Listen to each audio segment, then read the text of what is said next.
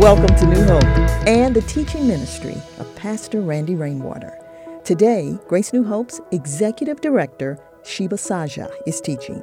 The thing that I want you to take away is that love frees you. Love frees you. But how do we get there, especially with people we don't even like? Turn in your Bible now to Luke chapter 6. Here's Sheba. Good morning, everyone.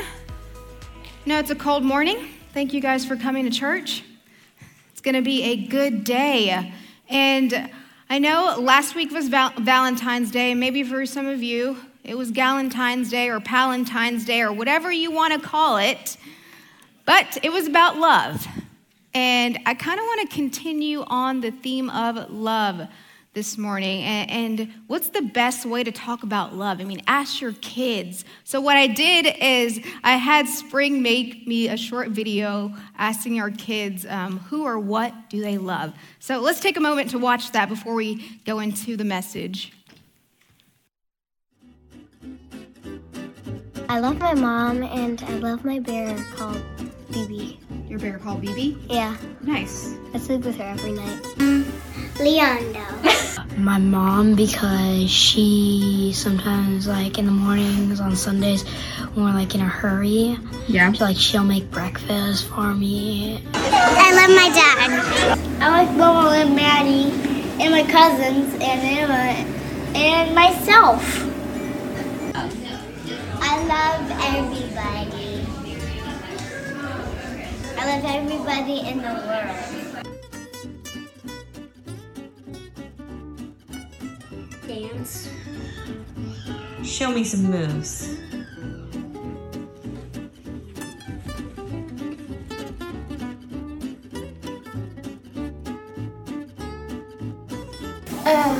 Banana. Orange excavator that has a bucket on its back that scoops up dirt and like do this. And there's a bucket right here and throw dirt. I like the Camaro. Give them a hug. Can you give your brother a hug? They make a heart. So they love the heart.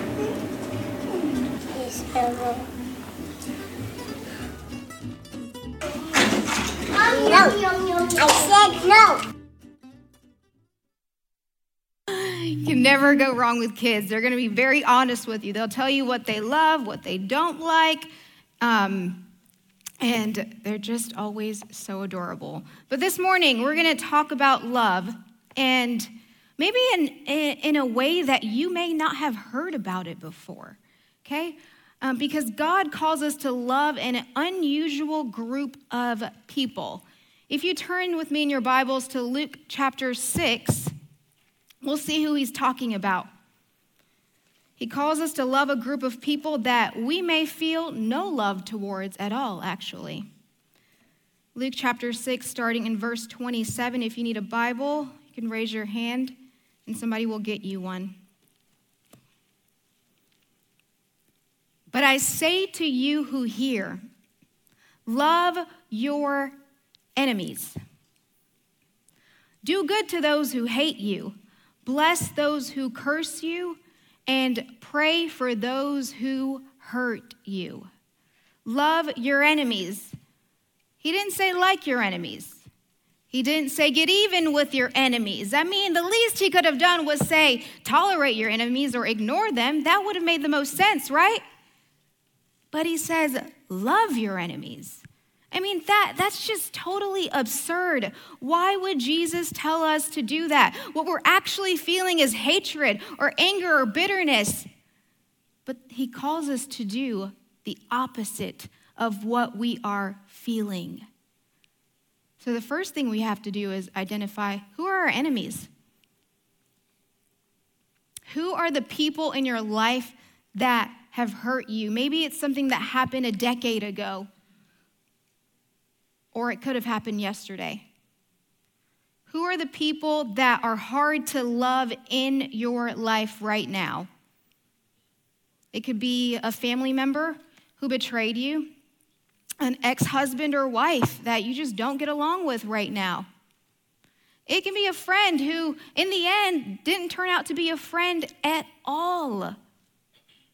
Who are your enemies? And sometimes your enemies aren't like scary people who you have hatred or who have done anything to hurt you. Sometimes your enemy is simply somebody who doesn't share the same opinion as you, so you don't agree with them. Let me tell you something. I have heard story after story after story of how during this COVID season, in the past 2.5 years, more enemies were created than friends. More families were torn apart because they don't see eye to eye on issues than people coming together. Why is that?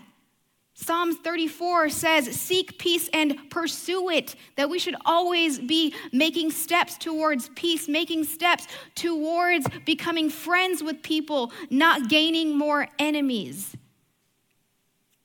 And Jesus says, you got to love those people. You got to love them. But I can't do that, God. It's too hard. God, you don't understand the pain that I'm carrying. I can't do that. I don't want to because they've hurt me so deeply.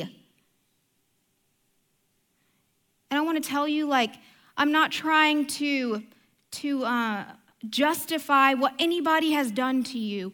I'm not saying what they did to you was okay. But we can't control other people's behavior. We can only control our response. God will hold them responsible for what they did to you, but he will also hold you responsible for how you respond. And he says, respond with love. And you might be thinking, okay, well, I don't feel love.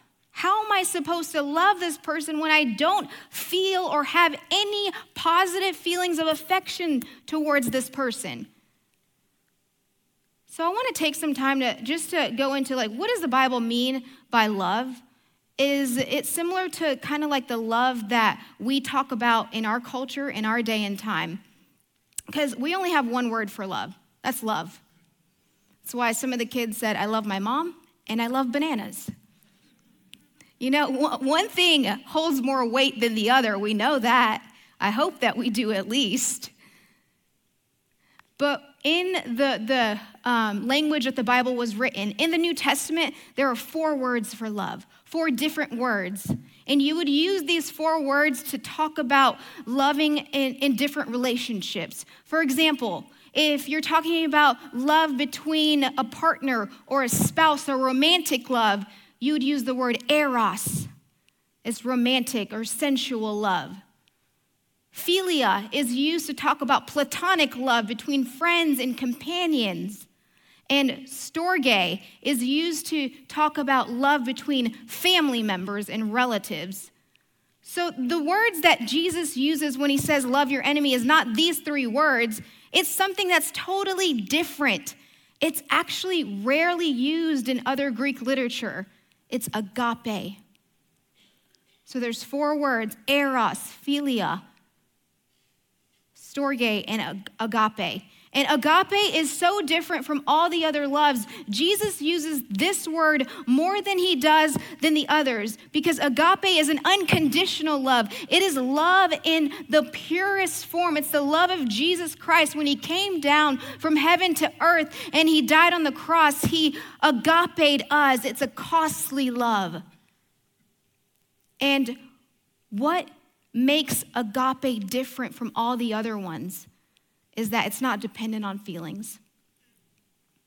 Agape is choosing to love whether you feel it or not. Agape is saying, I love you even when it's not convenient for me to love you. I love you when you're not even lovable. I love you even when you don't reciprocate love back to me. Agape is a costly love. Feelings come and go, but agape is love that persists. This is the kind of love that Jesus is talking about when he says, love your enemies. Agape your enemies. R.C. Sproul, as I was learning about agape and doing some research, I wanted to make sure I had a clear understanding of it before I explained it to you. And I stumbled upon this story that R.C. Sproul, who is a theologian, who shared. He said, there was a man, we'll call him Frank, and Frank goes to see his counselor. He tells his counselor, I want to divorce my wife. I don't love her anymore. And the counselor looks up at him, kind of perplexed, and says, that's a command. Jesus said, husbands, love your wives. Husbands, agape your wives. What's interesting is he doesn't use the word eros. He uses the word agape. Husbands, agape your wives. Choose to love your wives. So it's not optional for you. You can't just decide not to love your wife. And Frank responds, he says, okay, I get what you're saying, but I just don't want to live in the same house as her. Can we at least move out? And the counselor responds and says, okay, suppose that you move out and you move next door to her. Then she becomes your neighbor. And what does Jesus say?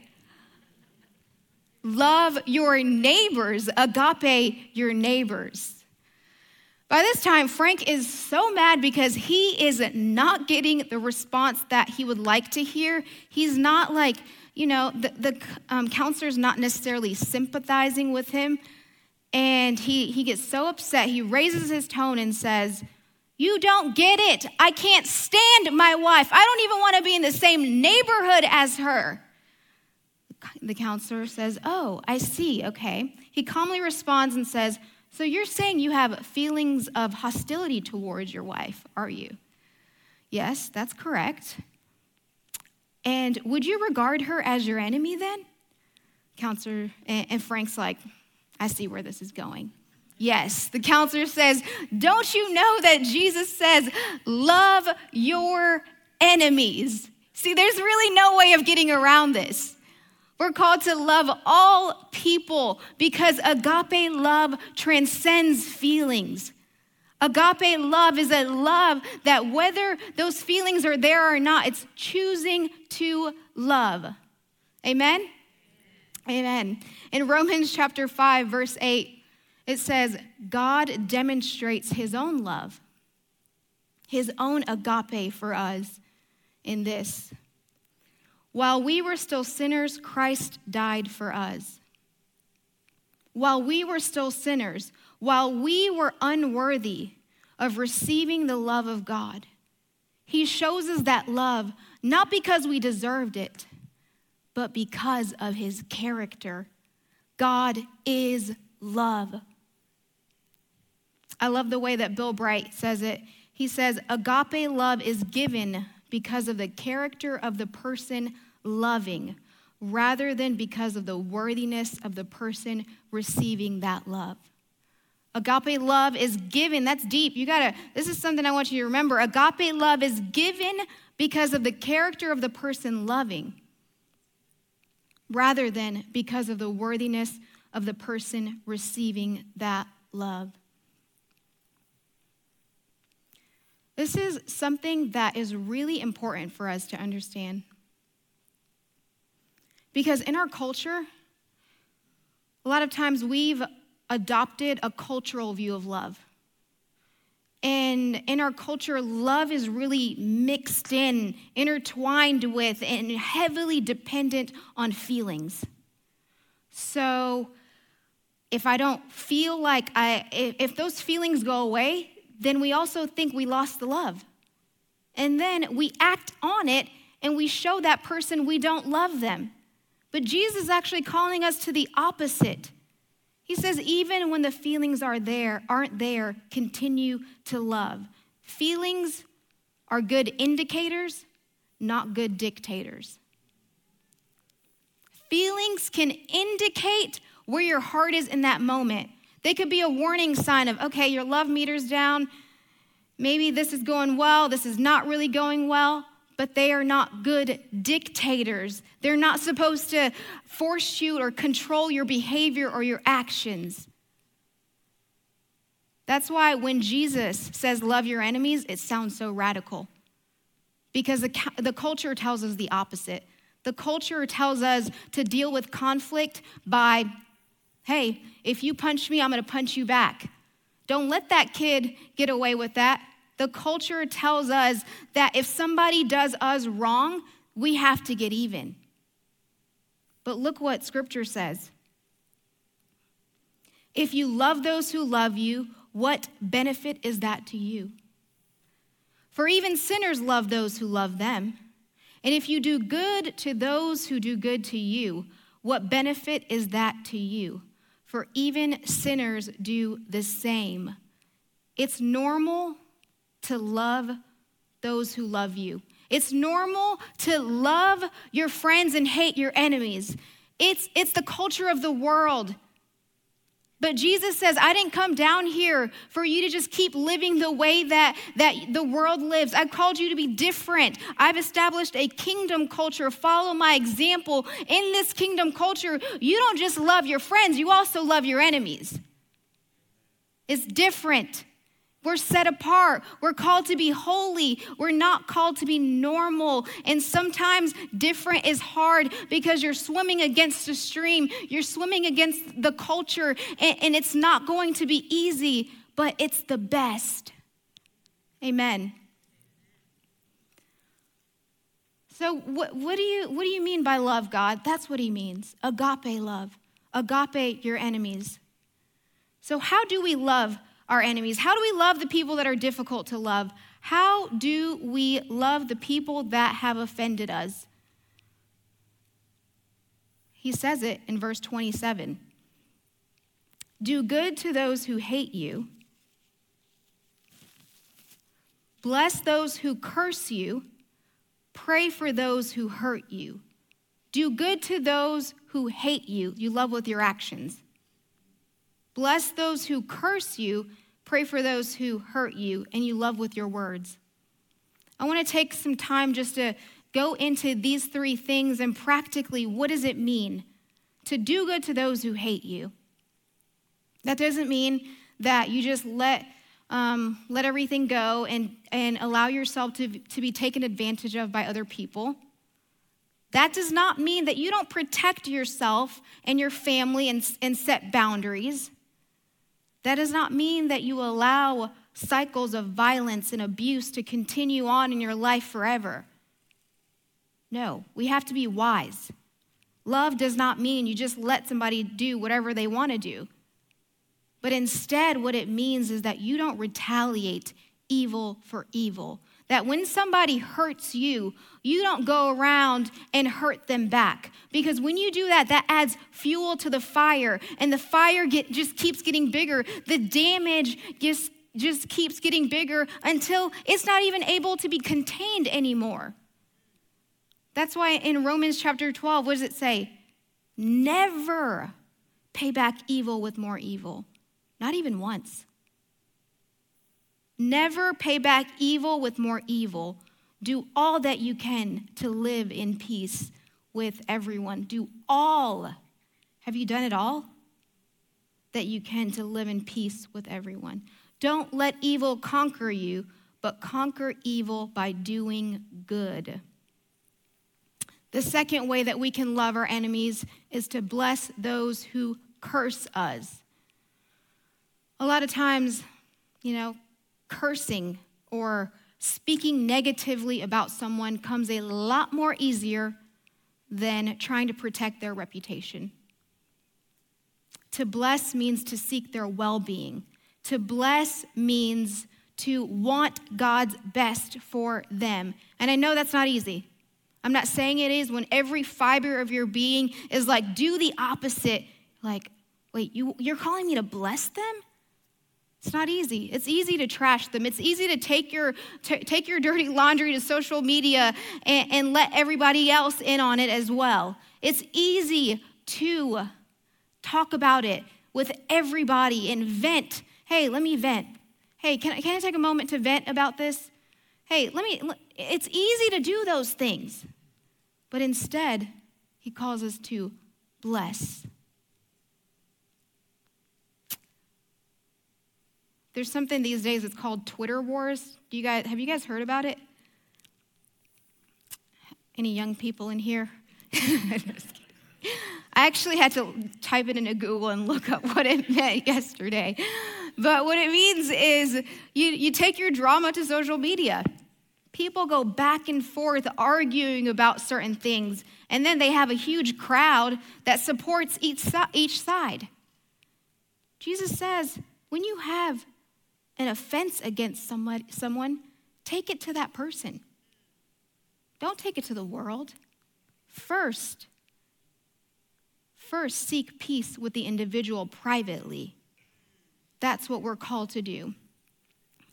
And the third way that we love our enemies is we pray for them. That doesn't mean you pray something bad happens to them.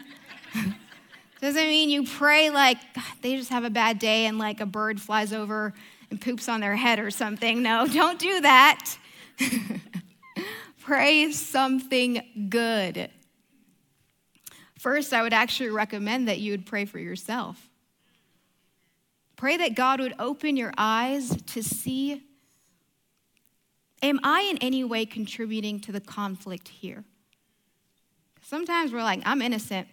It's that person's fault. We just point all the fingers at that person. But you know what? There's 4 pointing back at you.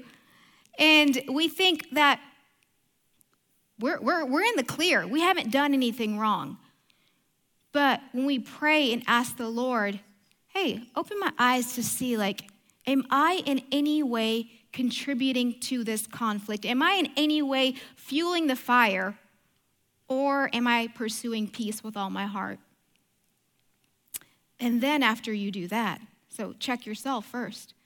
And then after you do that, pray for those who hurt you. Pray that they would be able to recognize, that God would open their eyes to see the damage that they're creating.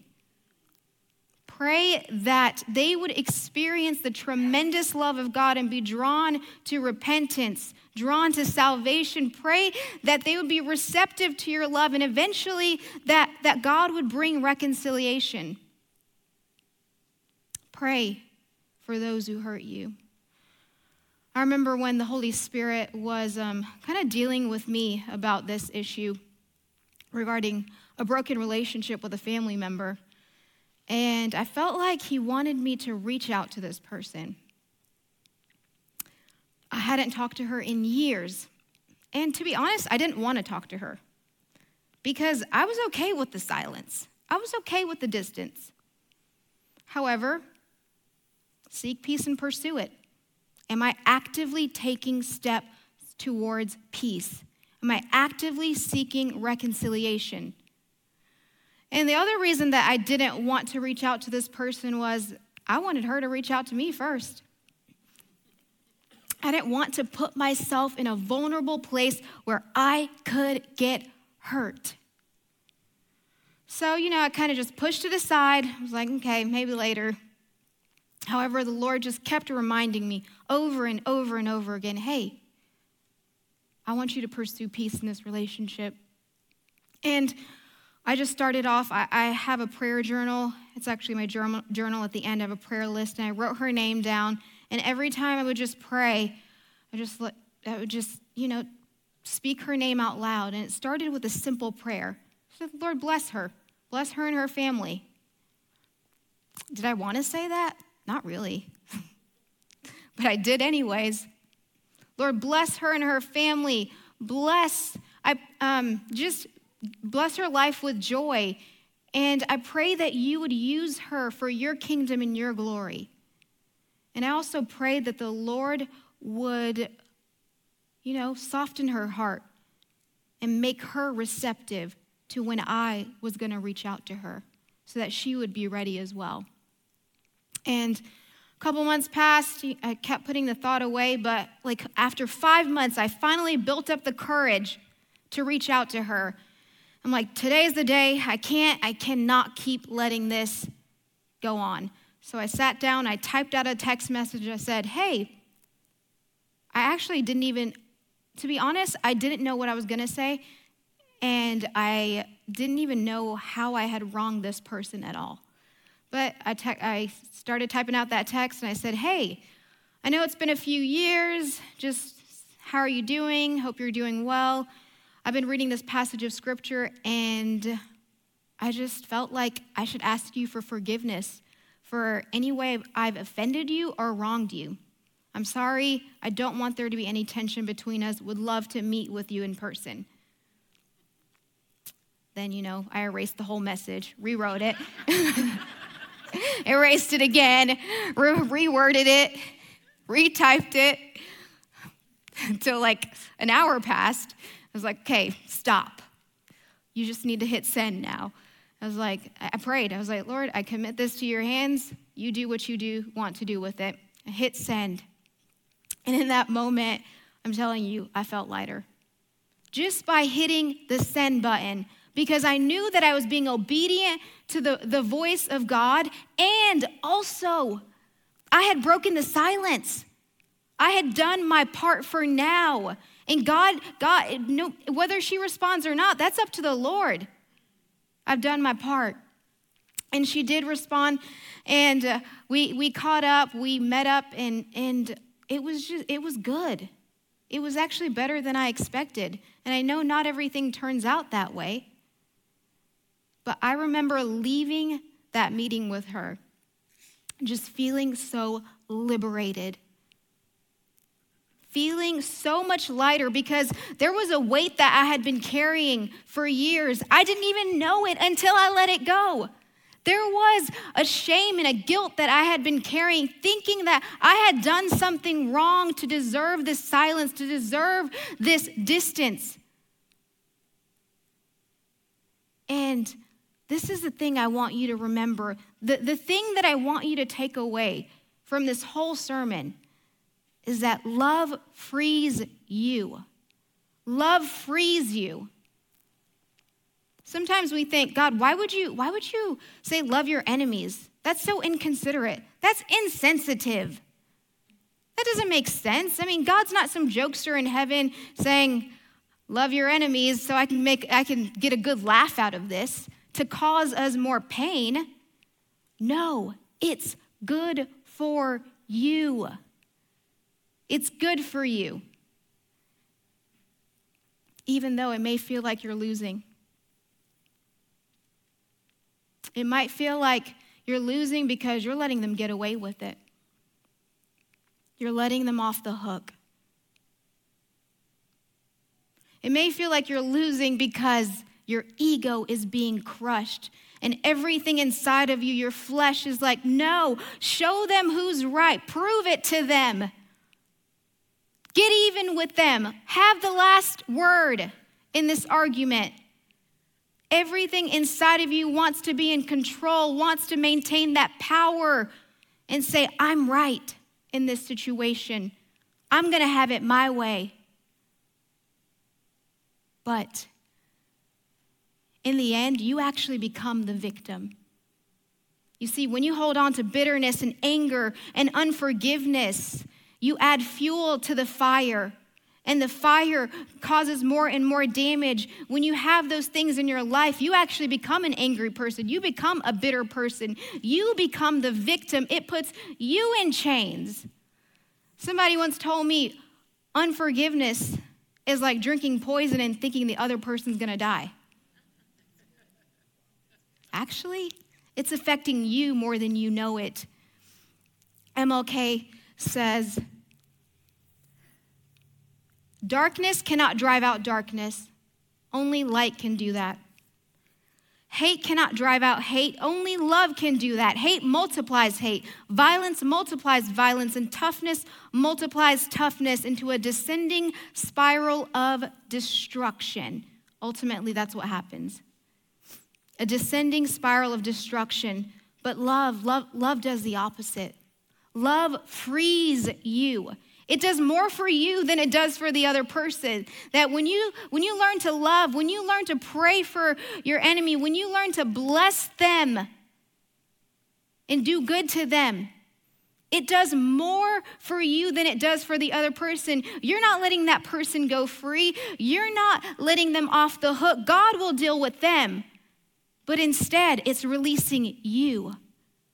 Look at Joseph's life. Joseph, Man, he was betrayed by his brothers, right? He was thrown into a dungeon and then sold as a slave by his own family members. And for 13 years, he lived as a slave. But one day, God said, Joseph, I've seen your faithfulness. I've seen how you forgive. I know your character, so I'm going to take you and put you second in command. And because of that, his brothers were now before him. Joseph could have thrown them in prison. Joseph could have executed all of them. Joseph could have gotten revenge, and it would have been okay. But he chooses to forgive. It says he wept and he hugged them. And he told them to bring my father with you as well. I have a place for you. I'll give you land. At the end of his life, what does Joseph say? You intended to harm me, but God turned it around for good. Don't let somebody steal your destiny. Because when you hold on to those things, there's a lid on your life. God can't use you to your maximum potential. God wants to develop you and shape your character, but he wants us to get to the place where he can trust us with power, trust us to know what we will do even when people hurt us. He can turn it around for good, as he does. God will work all things out for good for those who love him, and are called according to his purpose. Verse 33 says, once again, Jesus knows, he says, love your enemies. Do good to them. And he continues to say, then your reward from heaven will be very great, and you will truly be acting as children of the Most High. For he is kind to those who are unthankful and wicked. You must be compassionate, just as your Father is compassionate. Then you will be acting as your Father in heaven. The way that we respond either, helps our witness or harms our witness. It shows the world who our Heavenly Father is. There's people who may never step foot in the church, and you are the only light that they encounter. And you can show the character of Christ. I'll have the band come up, and I just want to close with this one story. One of my heroes of faith, her name is Corrie ten Boom, and she was a Holocaust survivor. There's people's books that I read every year, over and over and over again, because they've been through some hard things, and they still stayed committed to Christ. I want to do the same. So I want to keep the fire going in my life. I want to stay inspired. If they can do it, I can do it as well. So I always read her books every year. And if you don't know her story, her family was taken to a concentration camp not because they were Jews, but because they hid Jews. And in that concentration camp, her dad died, her sister died, and a number of other family members. But miraculously, she was released. And after she was released, she chose to forgive, and she toured the world. She went around the world sharing her story, her experience, and talking about the love of God. And she talks about one time when she was in Germany, at the end of her message, this older man comes walking towards her, and he says, you mentioned Ravensbrück in your talk. Ravensbrück was the name of the concentration camp that she was at. I was a guard there. So she had remembered who he was. He was one of the most cruel guards there. When her sister was weak and just skin and bones, he continued to mistreat her and abuse her sister until she eventually died, her sister Betsy. And this guard, she knew who he was, but he didn't know who she was. There was thousands of inmates there, thousands of people there. And he said, but since that time, I have become a Christian. I know that God has forgiven me for the cruel things I did there. And I would like to hear it from your lips as well. and he stretched out his hand and said, "Will you forgive me?" That's the moment of truth right there. And she said, "And still I stood there with the coldness clutching my heart." There was this coldness. She spoke all around the world about forgiveness, but in that moment to act, there was a resistance, a coldness in her heart. And she says, "But forgiveness is not an emotion. It's not a feeling." I knew that too. Forgiveness is an act of the will, and the will can function regardless of the temperature of the heart. "Jesus, help me," I prayed silently. "I can lift my hand. I can do that much. You supply the feeling." And so, woodenly, mechanically, I thrust my hand into the one stretched out in front of me. And as I did this, an incredible thing took place. The current started in my shoulders, raced down my arms, sprang into our joined hands, and then this healing warmth seemed to flood my whole body, bringing me to tears. "I forgive you, brother," I cried with all of my heart. For a long moment, we grasped each other's hands, the former guard and the former prisoner. I had never known the love of God so intensely as I did then. Only God can do something like that in your life. This love that I've spoken about is so different than what the world has to offer. It's not dependent on a feeling. It's the love of God, what he has done for you, the example of his life on the cross, that costly love, and he calls us to do the same. Maybe there's some of you in here who you've been holding on to something for a very long time. It could have been a decade. It could have been something that happened to you as a child. Or maybe it's just something that happened last week and you're not able to shake it off or let it go and forgive that person. And the Spirit of God in this moment, or has been speaking to you for a long time, saying, "Hey, forgive, love, pray, bless. Don't take revenge." It says in Romans, "Vengeance belongs to me. I will repay." Let the Lord repay. You do your part. You be free. God is calling you to freedom. God wants to lift that burden and that load off of your life. God wants to use that pain to bring something good out of it. If the Spirit of God is reminding you of that this morning, I just want to say, be obedient. It's for your good. It's for his glory. Something good will come out of it. So let's just pray. Let's surrender right now. Lord, here we are before you. Thank you, God, that even when we were sinners, Christ died for us. That when we were not worthy of it, we didn't deserve it. It is because of your character. You are love.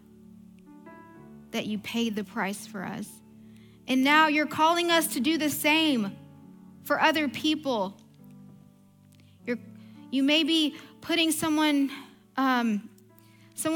name in our minds, or the picture of a person is coming to our mind, and you're saying, "Hey, release. Let it go. Seek peace and pursue it." But it's hard, God. That person just caused me too much pain. God, I can't. God, I don't want to. It's for your good. He wants to set you free this morning. He wants you to not be the victim anymore. He wants to bring something good out of it. So, Lord, we just release that to you right now in Jesus' name. God, we trust you. We trust your word. We know that when you say something, it's for our best. And I pray that out of a broken relationship, out of the grave, that a garden would bloom. In Jesus' name, amen. Amen. Thanks for listening. I'm Myrna Brown.